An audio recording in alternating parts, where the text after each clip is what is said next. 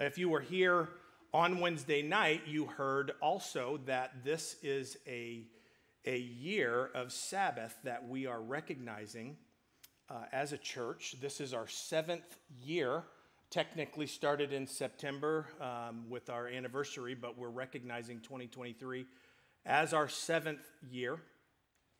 And the Bible talks a lot about Sabbath.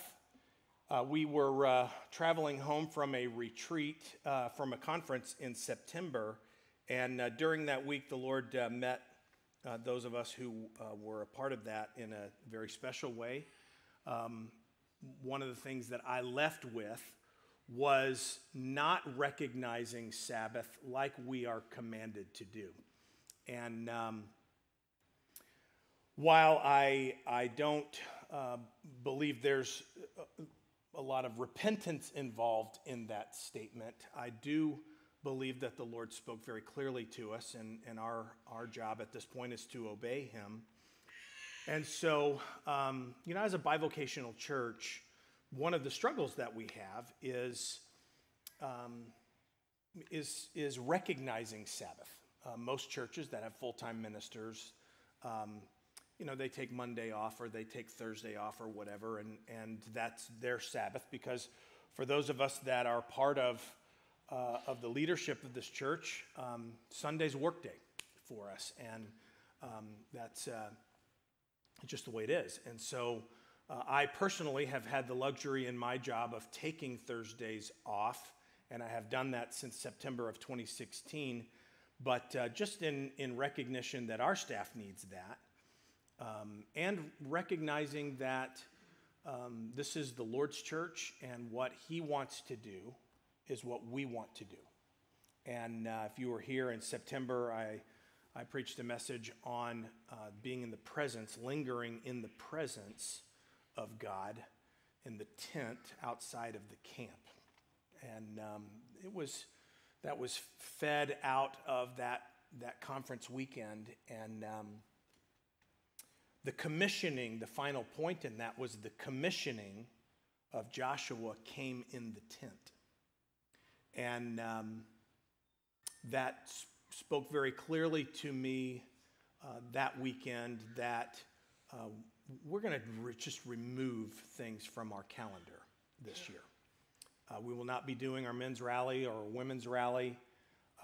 We will continue with 4 ministries that I know that the Lord has on our calendar for a specific reason: the women's conference, Pack the Pack, the back-to-school rally, and 1031 party. But aside from the women's conference Saturday and Pack the Pack, which is a Saturday event, the building will be closed. We will not be doing any ministry on Saturday. Our staff is directed to take Saturday as a Sabbath. We won't do men's group on Saturday morning, or we won't be doing women's group in seasons on Monday nights. So all of the things that were part of our typical church calendar through the year, I believe the Lord said, why don't you recognize this year as a year to give the land a Sabbath? And so that's what we're doing. And we've already had to say no to a couple of requests for using the building on Saturday. And so I've had one-on-one conversations with those individuals before bringing it to the church. But just so you know, this is our opportunity. We'll be doing church on Sunday and Wednesday like we always do. But aside from that and those 4 specific events, we're going to let the Lord decide what to put back on our calendar. The commissioning will come, and we want to be in the presence of God this year. One of the most important things that we do as a body is fast and pray. And so this morning, I want to share with you about fasting. I have some personal stories that where God has changed my life through this. This has become part of our walk with the Lord, is a consistent habit of fasting and prayer. Paul wraps up his second letter to Timothy the last letter, actually, that we have recorded from the Apostle Paul with this charge. He says, in the presence of God and of Jesus Christ, who will judge the living and the dead, and in view of his appearing and his kingdom, I give you this charge. Preach the word. Be prepared in season and out of season. Correct, rebuke, and encourage with great patience and careful instruction. For the time will come when people will not put up with sound doctrine. Instead, to suit their own desires, they will gather around them a great number of teachers to say what their itching ears want to hear. They will turn their ears away from the truth and turn aside to myths. Sounds a lot like our culture today, doesn't it? But you, keep your head in all situations. Endure hardship. Do the work of an evangelist. Discharge all the duties of your ministry. Put it to you this way. Preach the word. Be prepared in season and out of season. Correct, rebuke, and encourage with great patience and careful instruction. Keep your head in all situations. Endure hardship. Do the work of an evangelist and discharge the duties of your ministry. Fulfill, carry out, fully carry out. That's the command. That's our command as a church. Year in and year out, month in, month out, week in, week out, as a church, that's our command. And not just to me and the leadership of this church, but I would say if you are a part of, if you call Mill City Church your home, this is your command. And I think about what God has done over the 7 years. I mean, it's really been amazing. Just show of hands, I love to see that. How many have been with us since 2015, the back half of the year? That's amazing. Praise God for that. How many since 2016? Keep your hands up. 2015, 2016. Hasn't it been amazing to watch what God has done in this church? The lives changed. People who have come back to the Lord, people who have found the Lord for the first time. The baptisms on Vision Sunday, we will report to you how many baptisms we've had just last year. I like to stretch that out and look. I mean, we've probably baptized more than 500 people in our 7 years. That's amazing. And it's hard to know what do you call salvations. I don't know, but I keep track of baptisms because that's a public profession of faith. That's a step of obedience. That's when people are saying, I identify with Jesus Christ. He is my Lord, He is my Savior, and I'm willing to obey Him. And that's amazing to see. And last year we saw discipleship take off. We have over 100 people now being discipled one-on-one in this church that were not being with any degree of consistency just 1 year ago. God's doing amazing things, and we cannot take it for granted. And one of the most important things that we do as a church is fast and pray. Now, there are some things, Jesus said, that will only come through prayer and fasting. There are some things, let me put it to you this way, there are some things that God wants to do in your life.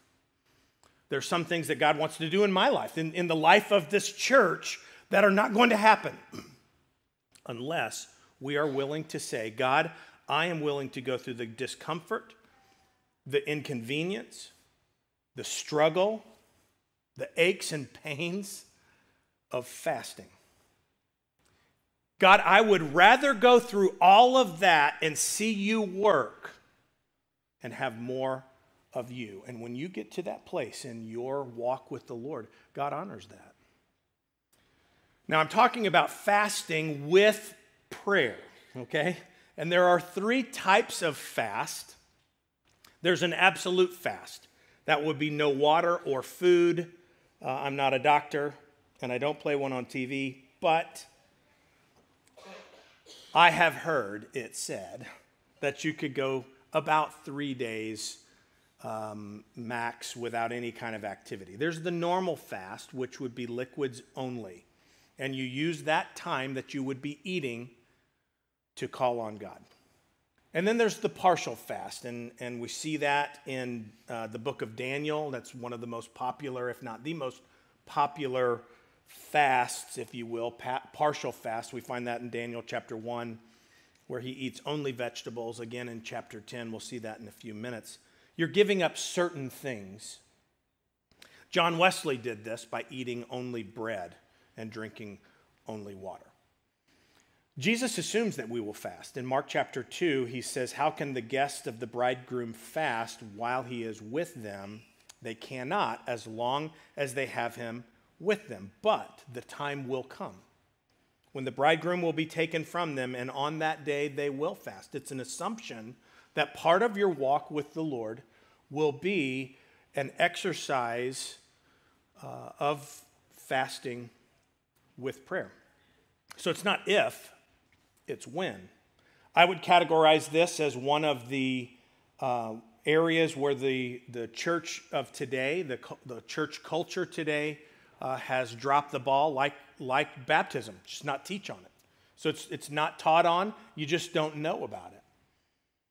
And then you might listen to this and say, well, I've got medical issues, and that may be the case. So you need to know yourself, and you need to use good judgment. But the truth is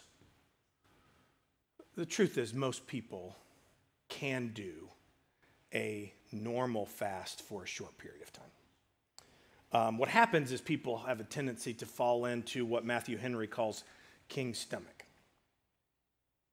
Your stomach is the king. And your stomach determines what you're going to do. Did you know that you can literally eat yourself out of God's will? You might say, wait a second. Well, how do you say that? Well, I can tell you. Genesis chapter 3. First human beings ate themselves right out of the will of God. It's the food, the fruit. It was pleasing to the eye, and it was good for knowledge and wisdom. And so she took it, and she gave it to her husband, and they both ate it. And that's a problem that we face ourselves. Just a few chapters down the road, we see something similar. You probably remember the story of Jacob and Esau. And we all know the story of how Jacob steals the blessing. But there's another story in there about how Jacob steals the birthright. And Esau's coming off of the hunt, and he's famished. And Jacob is making a stew, and Esau smells it. And he says, "Give me a bowl of that." And Jacob says, "Well, first you got to give me your birthright." And I love how Esau responds. It's so spiritually dynamic. "What good is my birthright if I die? I'm dying from hunger." That's how we get to sometimes. Hebrews chapter 12 actually talks about that. In verse 16, it says, "See that no one is sexually immoral or godless like Esau, who for a single meal sold his inheritance rights." You can eat yourself out of God's will. There are some things that God wants to do in your life, I believe. Some things God wants to do in this church. Answers to prayer. Miracles. Breakthroughs. Relational. Family, business, personal. And if we don't fast, then we won't see them. And you need to decide that you're not going to give in to king's stomach. And Leviticus chapter 23 refers to it as afflicting yourself. I'm going to afflict myself You'll get a headache. You'll get a stomach ache. Why? Because you're afflicting yourself for a higher spiritual purpose. Can you imagine getting to heaven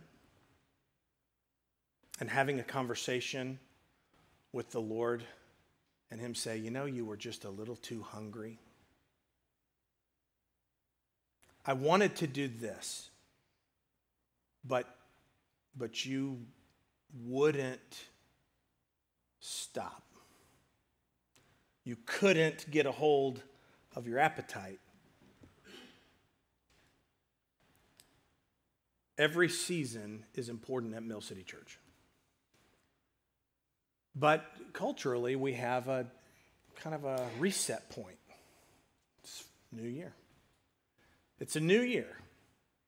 And I believe God wants to do a new thing in every single one of us, and we need to be prepared for that. So today, for the rest of the time, I want to share with you 8 benefits that I believe you can expect, one or more, if not all. And I believe you'll identify. My prayer is that every single one of us will identify with several of these. And you may be walking into a season right now where you need that. I know we need it as a church. And the first is this: to understand the will of God. In Acts chapter 13, this is the church in Antioch. They were worshiping the Lord and fasting, and the Holy Spirit said, some of you are facing a crossroads. Some of you are going to make a decision this year. You may be in the midst of making a decision even right now, and you need to know the direction of the Lord. You need the Holy Spirit to speak to you. He did that here. Set apart for me Barnabas and Saul for the work to which I have called them. So after they had fasted and prayed, they placed their hands on them and sent them off. In Daniel chapter 10, Daniel mourned for 3 weeks, it says. I ate no choice food, no meat or wine touched my lips. I used no lotions at all during the 3 weeks. Daniel needed to know the will of the Lord. He needed to know the direction of the Lord. In verse 12, the angel of the Lord comes to him and says, do not be afraid. Since the first day you set your mind to gain understanding and to humble yourself before God, your words were heard. When you get to that place where you're willing to say, God, I want more of you. I'm willing to go through this because I want to hear from you. I'm willing to set aside myself and my desires and the things in my life that are meaningful to me. I'm willing to do that so that I can hear from you and get direction from you. God honors that. He answers in that way. Who benefits from fasting? Well, the church benefits from fasting when the leaders, and I believe even more, when the body together fasts and prays. Families benefit when moms and dads and husbands and wives fast and pray. Businesses benefit when leaders and employees agree to fast and pray. Why? Because we're separating ourselves from the things of this world, the luxuries of life, and we concentrate purposefully, intentionally, on walking in the Spirit, as Paul says in Galatians chapter 5. We can better know the will of God. Call it divine direction. You need direction. Every single one of us needs direction every single day. This is an amazing opportunity that we have. What's the alternative? We operate in the flesh. I want to operate in the Spirit. And so I fast and I pray in seasons of my life. There's a second benefit. When you fast, you can cultivate God's favor in your life. Proverbs chapter 21 and verse 1 says, the king's heart is a stream of water in the hand of the Lord, and he turns it wherever he will. Do you realize that your manager is subject to the will of God? Your coworkers, the relationships that you have in your life, God has the power to shift their heart, just like he does water, streams of water. In Nehemiah chapter 1 and 2, Nehemiah finds out about the destruction of his homeland in in Israel. Jerusalem has been destroyed. It breaks his heart, and for a season, studies would show that this is literally months of a season of mourning. He sat down and wept and mourned and fasted and prayed before the God of heaven. In chapter 2, he gets a direction from the Lord. He says, go to the king and ask him to send you back to the land and to send people with you to rebuild the city and to pay for it. And here's Nehemiah. This is a big deal. This is an impossibility. And this city, Jerusalem, was in a place, a crossroads where there was all kinds of attack going on, all kinds of battles going on. This was a strategic land to this kingdom that, in a man's eyes, should not have been rebuilt. And so Nehemiah goes to the king. The king says, what is it that you want? It's one of the only times, only one that I'm aware of, where praying in your heart silently is in the Bible. Usually we're crying out to God, but not here. Can you imagine? He's going to the king. He's going to ask for a big deal. The king says, what do you want? And he says, oh, Lord God, help me in this moment. I want you to send me back. I want you to send people with me. I want you to pay for it. And the king says, okay. In 2008, I had just finished my third year at the bank that I went down to work at, and the bank was in some financial problems, as most banks were in that season, and the bank ended up going for sale. The founding president was terminated. They replaced him with a new president, and I'm in the stock market business, and so if you were an investor at that time, you remember it wasn't one of the greatest times in the world for the stock market, and so I was kind of a liability as well, and I had been offered a position somewhere else, but my dad was one of the directors of this bank, and so it was a tough ask, it was a tough deal, and I was directed to this story. And I had fasted and prayed and had this meeting with the bank president, and I was going to ask him to release me. And I was the only licensed advisor there, and so if he was going to release me, logic would say all of my clients were going to go with me. And so this arm of the bank was no longer going to be an arm. That was a tough ask. And I did not know this man. And so I went into this meeting. I was prayed up, but I'm trying to build this case. You know, I'm a sales guy, and so I'm trying to give the backstory and get everything. He finally stopped me. He literally said, Steve, what is it that you want? I said, well, I would like for you to release me. And he said, well, that's what we'll do. I said, well, now you know all my clients are going with me. And he said, I would expect that. And that was it. And 9 days later, I was gone. And 6 weeks after that, I was in my new position, and God's hand was all over that.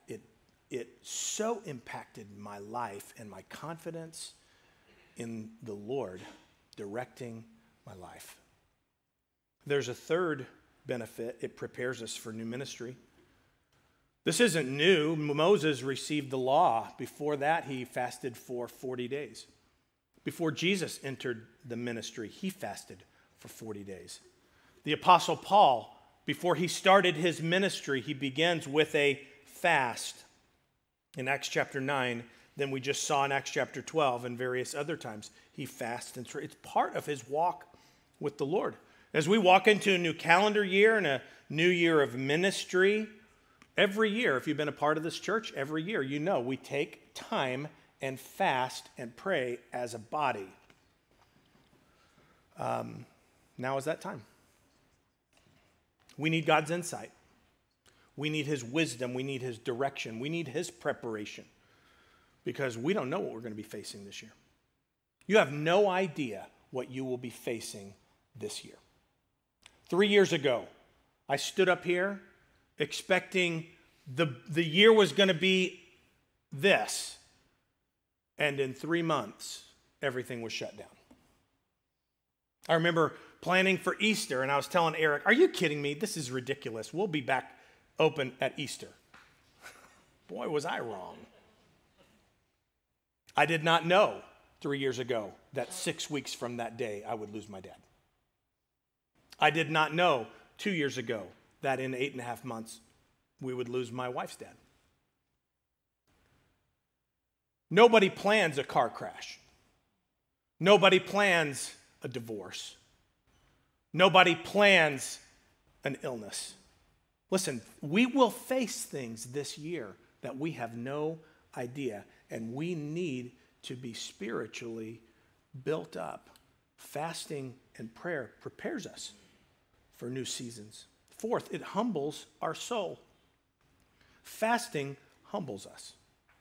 It acknowledges God's place and our place. There's some things, God, how about this? All things are out of my control. I have no control of my life. I may think it sometimes, I may act like it sometimes, but the truth is,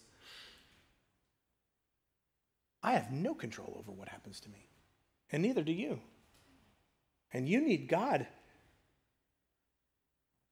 All of us need God. And fasting is like a physical way of recognizing that. God, there are some things in my life that are not what they ought to be. There are some things, God, that I need to surrender to you. And that humility is critical in your walk with the Lord. Fasting is a way to humble your soul. And if there are things that are not right in your life, then you should start your fast with repentance. And here's the good news. He's faithful and just and will forgive you your sin and cleanse you of all unrighteousness. That is a promise. That is a truth. But humility says, God, this is where I'm at, and I need your help. I need you to take this from me.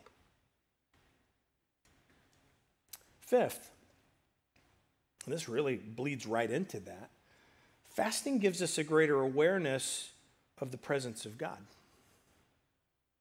When you intentionally cut things out of your life and you focus on building your spirit in a concentrated way, I'm telling you what, you walk into situations with just a totally different sense of God's Spirit. You walk with a confidence. And Jeremiah chapter 29 says, I know the plans I have for you, declares the Lord, plans to prosper you, not to harm you, plans to give you hope and a future. It's so sad that most people stop there. Verse 12, then you will call on me and come and pray to me, and I will listen to you. You will seek me and find me when you seek me with all your heart, and I will be found by you, declares the Lord. Fasting is a way of seeking the Lord physically with all your heart. It's a way to accomplish this. You cut junk out of your life. The things that you watch, the things that you read, the things that you say during fasting week are just different. Why? Because you have a greater awareness of God's Spirit and God's presence around you. You're putting to death, as Paul says, your earthly nature. You're killing your flesh, perhaps you could say. And at the same time, you're feeding your spirit, giving life to your spirit. And so when you set it apart that time and you cut things away, at the same time you're pursuing the things of God, you'll be more in tune with God. How many of us need to be more in tune with God? Every single one of us need to be more in tune with God. This is a way to jumpstart that. Some of my favorite times are Wednesday night worship during fasting week, because there's just a greater sense of God's presence. You get 100 plus people that have all been calling on God, that have intentionally been pursuing him, and then we all land in the same room after 3 days of fasting, and we're just here to worship and pray. Let me tell you something. If Wednesday night isn't part of your regular schedule, this would be the perfect week to start it. God's presence will be here in a profound way on Wednesday night. Sixth, protection. In 2 Chronicles chapter 20, Jehoshaphat is up against two armies. He's alarmed, obviously, and he resolved to inquire of the Lord, and he proclaimed a fast for all of Judah. This is where we get the church corporate fast call. I am proclaiming a fast for this week for this body. In verse 15, he gets the answer from the Lord. Don't be afraid or discouraged because of this vast army, for the battle is not yours, but God. Some of you need to know that. You're faced with a battle. And you need to know that the battle is not yours, but it's God's. You do need to face it. Go out and face it tomorrow, but the Lord will be with you. When you fast and pray in the midst of a battle, God has a way of sweeping in with a divine protection, a hedge of protection. You see this in Ezra chapter 8. We fasted and petitioned our God about this, and he answered our prayer. When you fast, you can bring about a divine protection to your situation. It's the same context of humbling your soul. When you're fasting, in times where you need divine protection, you're acknowledging that you have no control over the situation. And God is the one who does, and you recognize that you need him. You humbly ask, and you physically show that humility when you fast and pray. On your own, you can do nothing. My pastor in Springfield often says, hey, if we pray, anything. But if you don't pray, then you're pretty much on your own. That's not who we're called to be. Seventh, healing. Then the light will break forth like the dawn, and your healing will quickly appear. Then your righteousness will go before you, and the glory of the Lord will be your rear guard. There's something to be said. This is practically speaking for a cleanse. Every year, my wife and I do a 21-day cleanse. We don't go out to eat. We buy organic. We just get rid of junk. You know what blows my mind? Can you imagine what it takes to feed this nation?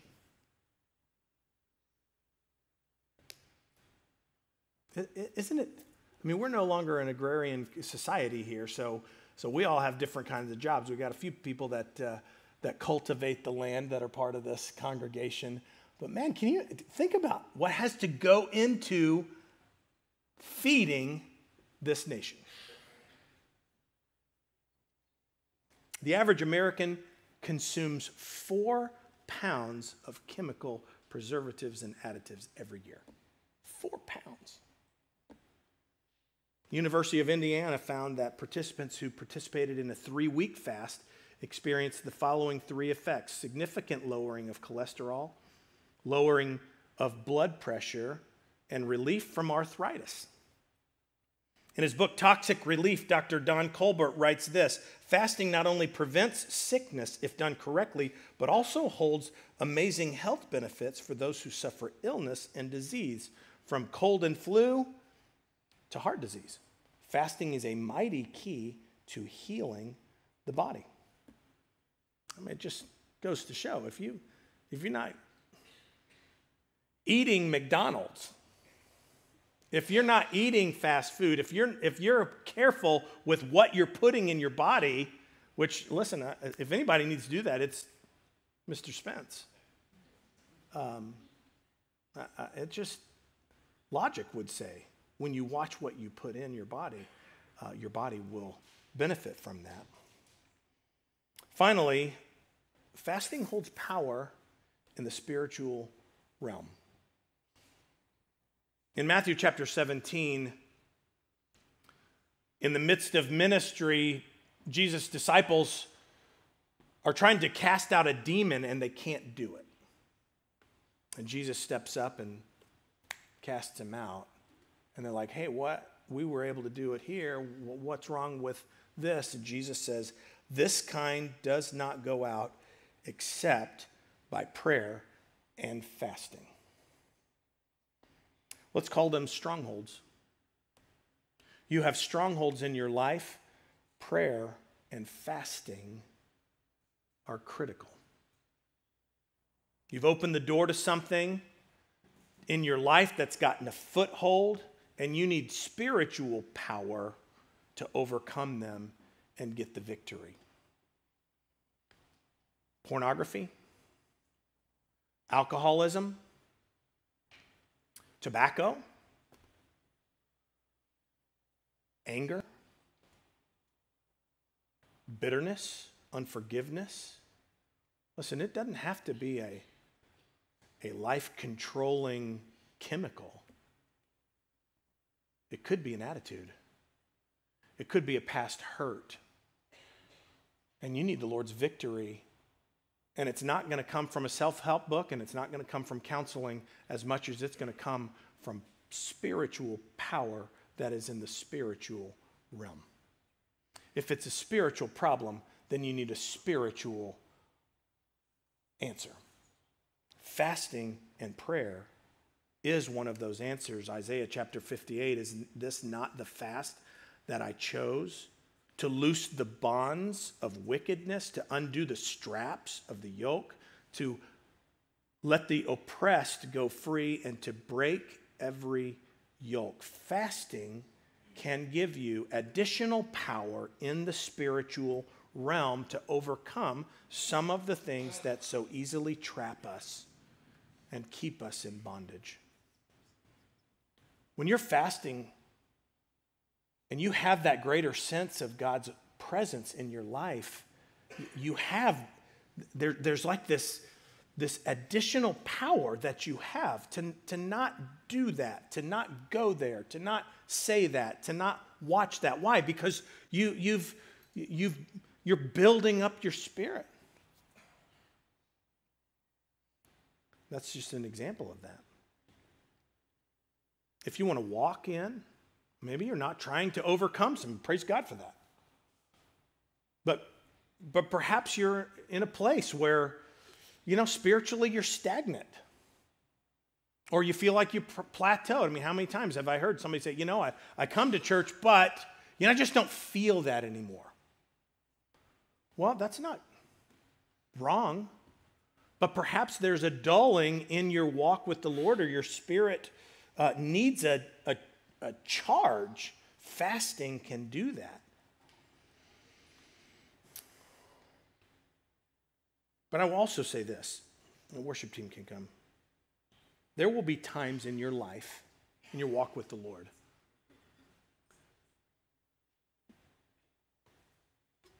where you'll sense God. I'm just challenging you, if you've done this before, for those that have never fasted. There will be times, I believe, as you start implementing this in your walk with the Lord, where God's going to speak to your heart. And he's going to say, I need you to set some time apart. And if you just sit and wait for the pastor to call a corporate fast, then you'll miss some opportunities. In the year 2009, so a year after this episode that I shared with you before, our church was starting the first satellite church, and the pastor called a 21-day Daniel fast. First time I'd ever heard of that. And I was really happy at my church. I wasn't planning to go to the satellite church. I just did not feel a tug. And maybe some of you don't feel a tug in this. And so I didn't. I did not participate in that fast in August of 2009. But when that came to an end in September, And it was probably that Sunday where everybody broke fast. The Lord spoke very, very clearly to my heart that he wanted me to fast. And it was a choice, no doubt about it. And it wasn't, okay, I'm going to go get beans and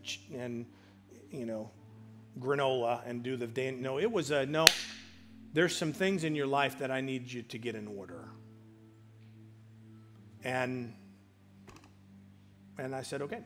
And so that Monday, I started just a normal fast. I had no end. I wasn't given an end. It wasn't, hey, you're going to do this 5 days, 10 days, whatever. It was, I need you to fast. I'll tell you when to stop.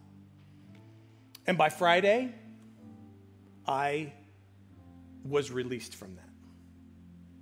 And I had accomplished, I believe, what God had intended for me for that week. The next weekend was women's conference, and Sandy was there, and she had an altar experience where she said, God, whatever you want, wherever you want to take me, I'll go. That next Tuesday, I got a phone call from one of my clients up here in Wisconsin that said, hey, your office opened in Appleton. I don't know if you want to check and see if you want to come back. I didn't even hang up the phone. I just clicked it and called my former manager. 10 days later, I was in Wisconsin. And in that month, October, Sandy had just dropped off Michael and Lauren at school. Emily was cooking at this time. So we had just found out we're going to have a third child, and now we're going to be moving. And Sandy's in the driveway saying, Lord, why are you doing this? We love our house. We love our neighborhood. We love our school. We love our church. What's up with this? And he said, I'm sending you up there to be a part of a church plant. Because what you're seeing down here, I want to do up there. And hey, this is 3 weeks off of saying, Lord, whatever you want to do, I'll do. So she couldn't say, well, no, she said, okay. That was all she needed. We had no idea what, but let me tell you something. Had I not set aside that time, had I not prepared my heart just a few weeks earlier, I believe had an impact on opening Sandy's heart at that altar that next weekend. It moved the hand of God. Now, heading down there in the first place was the first time I'd ever fasted. Our friends who were associate pastors at the church up here, they said, hey, we're going to fast until Easter, just praying for Easter. And it's not like I had never heard of fasting before. I just had never been, it had never occurred to me that I would do that. And in the moment, I'm like, I'm going to do that. And so Sandy and I joined them. It was just the four of us. That's when she learned to pray in front of people. It was super hard for her. But I was going through three things. I was going through a battle that I was in the middle of, not by my choice, at church. I was in a conflict at work with an interpersonal relationship. And I had a job offer to make a change. And that Saturday, day 13, it was the day it was our last day of the fast. I went to breakfast with the pastor who was, I would say, the driving force to the church conflict. And I asked him, would you be willing to reach out to these families? And at that moment, at the table in Perkins, in Oshkosh, he did it. And it just released me from that tension. And then the deal at work had just miraculously vanished through the week. I'm driving home. My dad had called me the day before. I was unable to connect with him. He also knew all of the turmoil at church, and so I was calling him to just rejoice. And he said, hey, we had a meeting, a board meeting yesterday at the bank. We've decided to do an investment department. We want to know if you'd be willing to do it. I had a job offer up here. I had a good job here. And now I had another job offer to move to Missouri. And it's one of the only times that I can tell you that God, I believe with all my heart, God was in all three. And he allowed me to choose the desire of my heart, which is to go home. Now, what we experienced in those 4.5 years set the table for Mill City Church. Had we not gone down there, I would not be standing before you today, I believe. Listen, there are some things God wants to do in your life personally that I believe are going to, that this week will be a time where he's going to break through.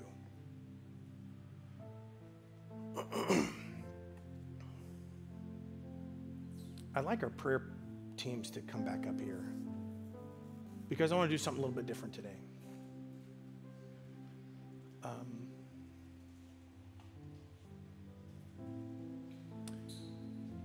And if you could just separate male, female, because I want to ask if the Lord, if you're in the midst of a trial,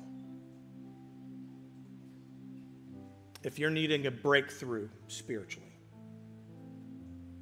if you're needing to know the will of God, there's an understanding that you're missing a piece or you need some direction spiritually. You need favor in your life.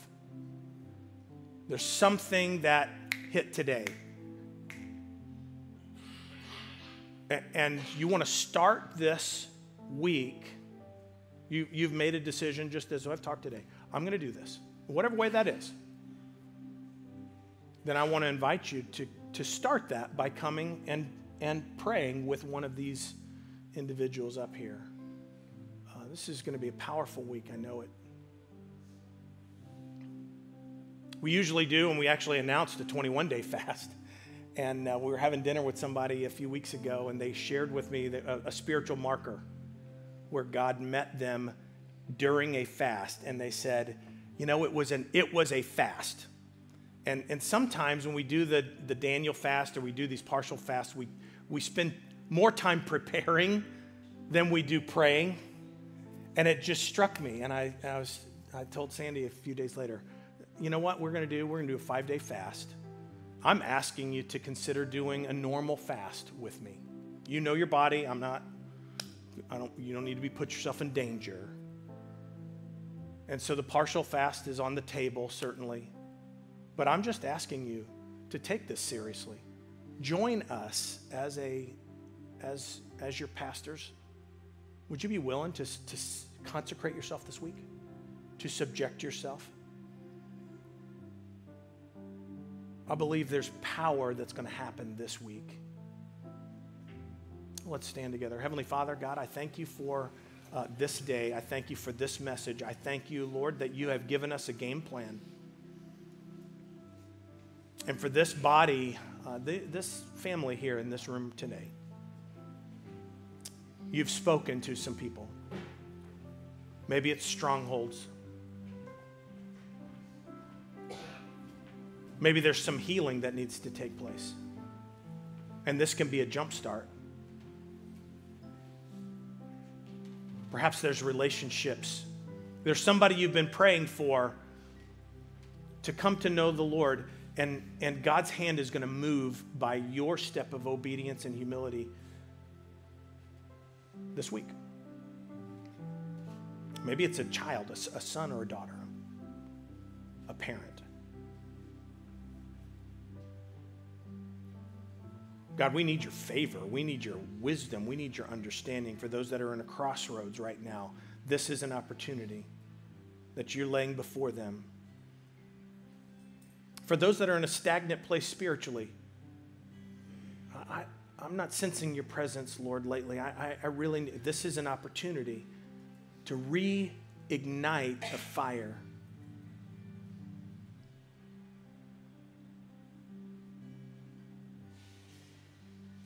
Lord, do miraculous work this week, I pray. If that's you and you want to start this by praying with somebody up here, I'd like to invite you to do that. as we sing this song together.